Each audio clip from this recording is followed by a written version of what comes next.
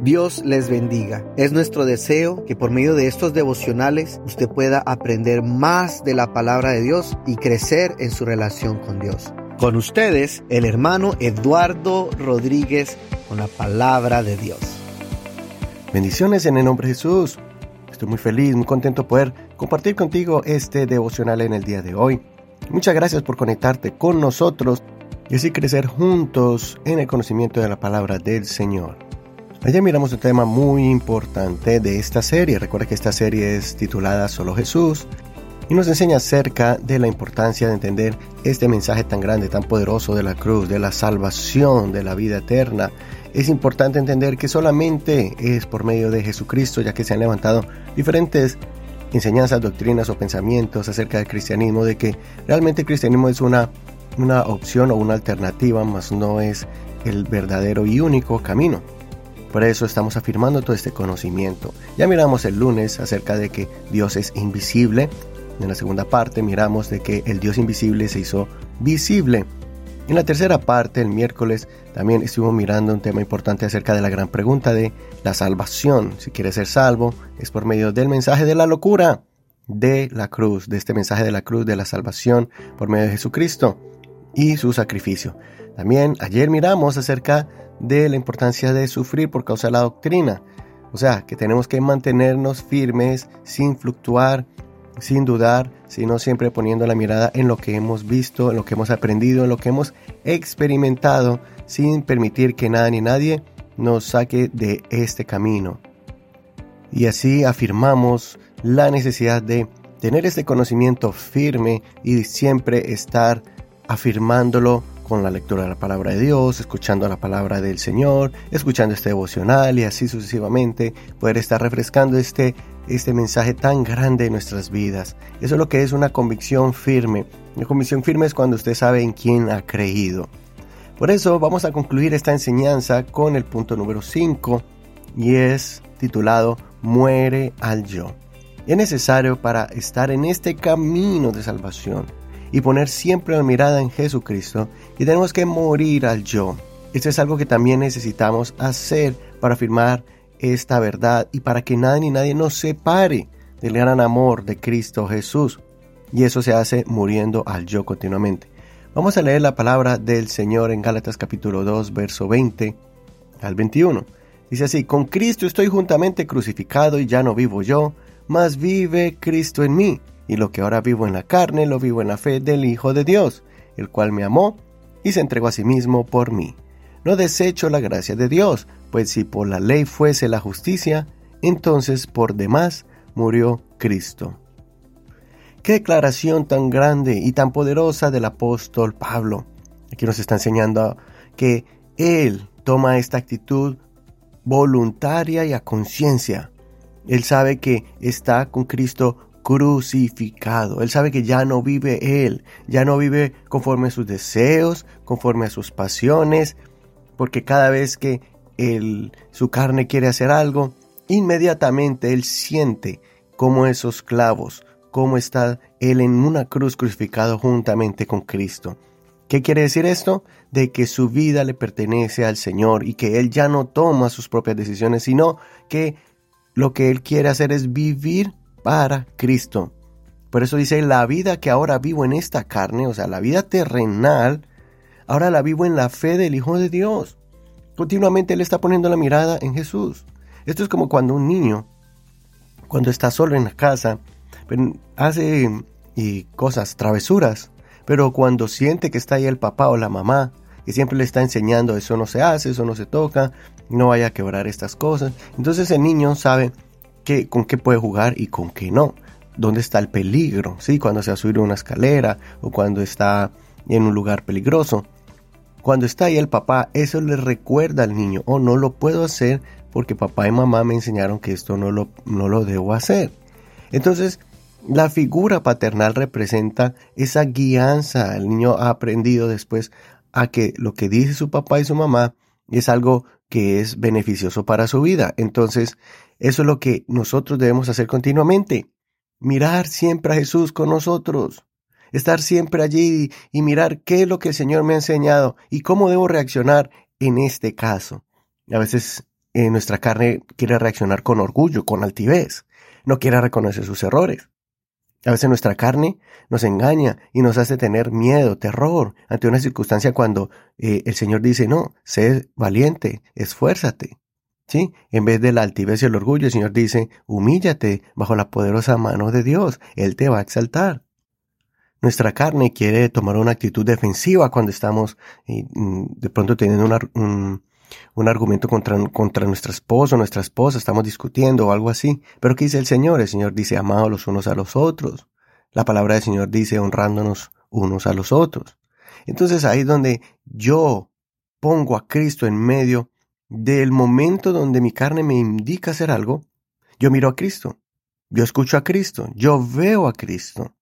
Y reconozco que yo no puedo reaccionar como mi carne quiere, sino que tengo que reaccionar como Cristo dice que yo haga, como Él me ha enseñado, como su palabra lo dice.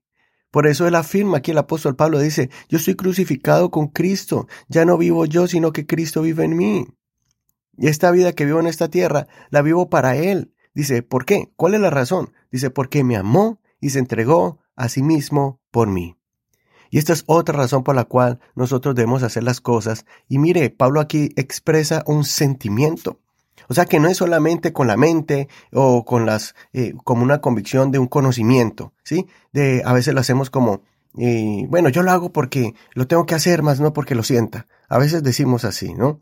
Pero es verdad, es una combinación primero de el conocimiento que tenemos, el conocimiento en Dios, en Cristo Jesús, en la palabra.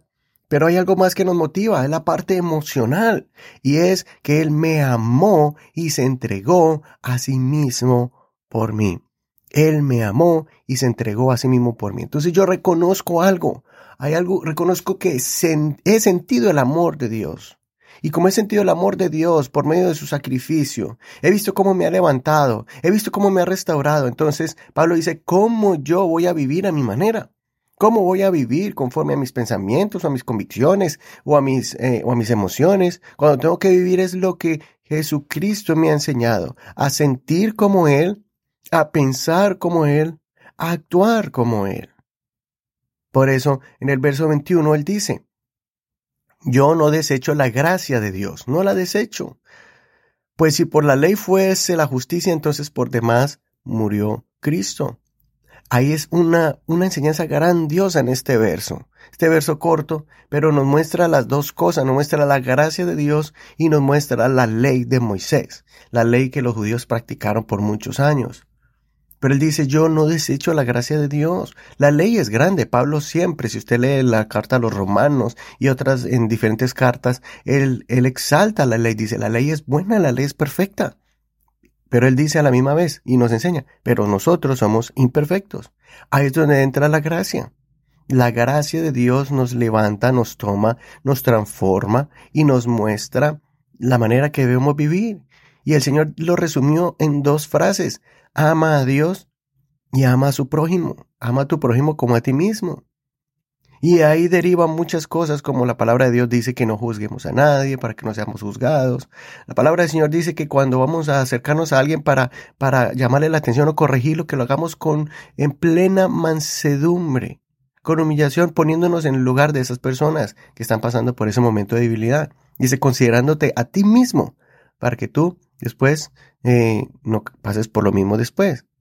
Entonces, esta es la enseñanza del día de hoy. Tenemos que morir al yo. Yo tengo que entender primero, afirmar que Jesús me ama y tengo que seguirlo a Él con todo el corazón. No importa que me fallen, no importa que me den la espalda, no importa de que de pronto una persona no me dio el ejemplo más grande de ser un cristiano. Tal vez vi los errores de una persona o de un líder. Nosotros debemos de poner la mirada en el Señor, orar por esa persona para que sea transformada. Recordemos que todos estamos pasando por un proceso. No importa si tienes una semana en la iglesia, 1 año o 10 años. Todos estamos todavía en ese proceso de transformación, regeneración y perfección.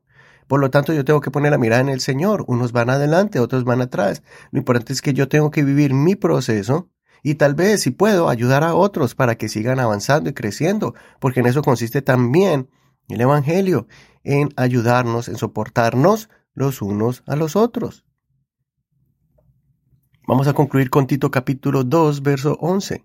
Dice, porque la gracia de Dios se ha manifestado para salvación a todos los hombres, enseñándonos que, renunciando a la impiedad, note esto, ¿sí ve? ¿Qué nos enseña la gracia de Dios? Nos enseña que renunciemos a la maldad, a la impiedad y a los deseos mundanos. La gracia no nos dice, tranquilo, vive a tu manera, que Dios te ama.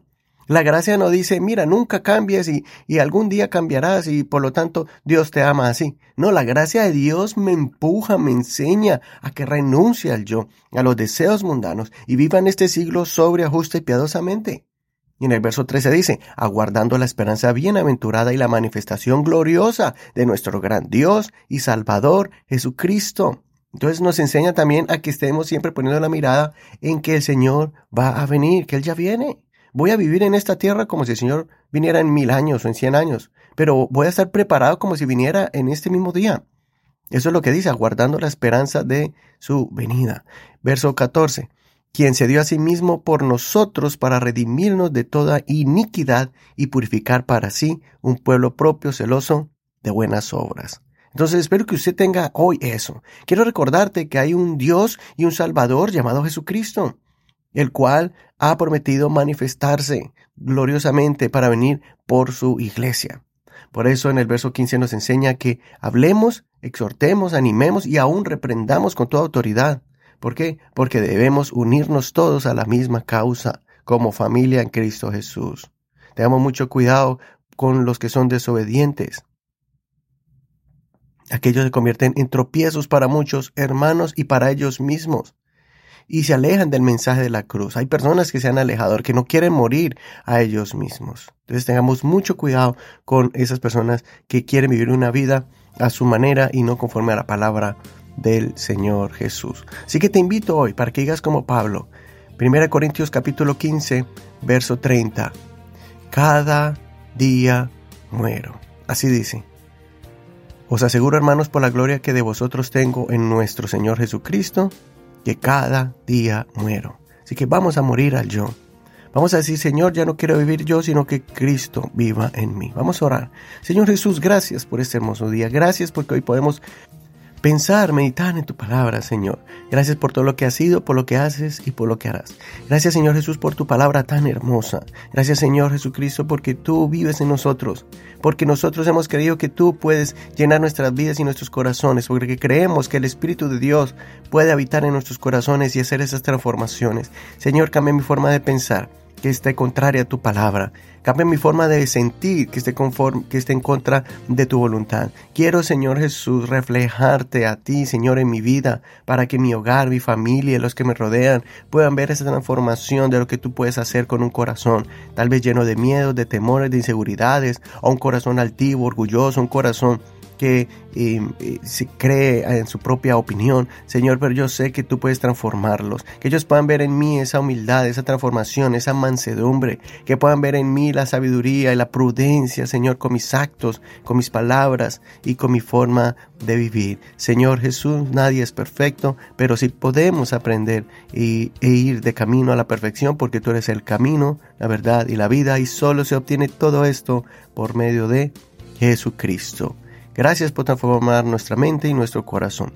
En el nombre del Señor Jesucristo. Amén. Muy bien, familia, espero que les haya gustado este devocional esta semana de las enseñanzas de esta serie.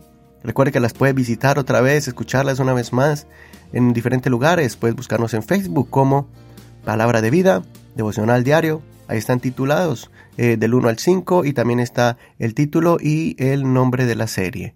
Así que ahí está fácil encontrarlo y también para compartirlo. También puedes escuchar este devocional en otras plataformas que puedes descargar en tu teléfono celular, en diferentes apps como Apple Podcast, Google Podcast, Spotify, Amazon Music, iHeartRadio, y hay muchas plataformas que de manera gratuita puedes descargar y buscarnos allí como Hogares de Pacto Devocional Diario. Por último, si quieres recibir estos devocionales por WhatsApp, escríbenos al 1562-551-2455. Añádenos allí en tus contactos y puedes escribirnos por WhatsApp a este número o dejarnos algún mensaje. Si quieres contarnos de dónde nos estás escuchando, por favor, escríbenos, haznos saber desde qué ciudad y de qué país nos escuchas, y también déjanos entender cómo este devocional ha sido bendición para tu vida. Escríbenos por medio de WhatsApp, por medio de Messenger, por Facebook, o simplemente visítanos a nuestra iglesia Pentecostal Unida Hispana Palabra de Vida en la ciudad de Whittier. Allí podrás gozarte con nosotros si no tienes alguna congregación, y también puedes acercarte a nuestro pastor o a alguno de los líderes y cuéntale cómo ha sido bendición estos devocionales. Por lo pronto, soy tu amigo y hermano Eduardo Rodríguez. Nos vemos la próxima semana con un nuevo devocional. De parte del pastor Miguel Rodríguez y todo el equipo ministerial de nuestra congregación Palabra de Vida, te bendecimos en el nombre de Jesús.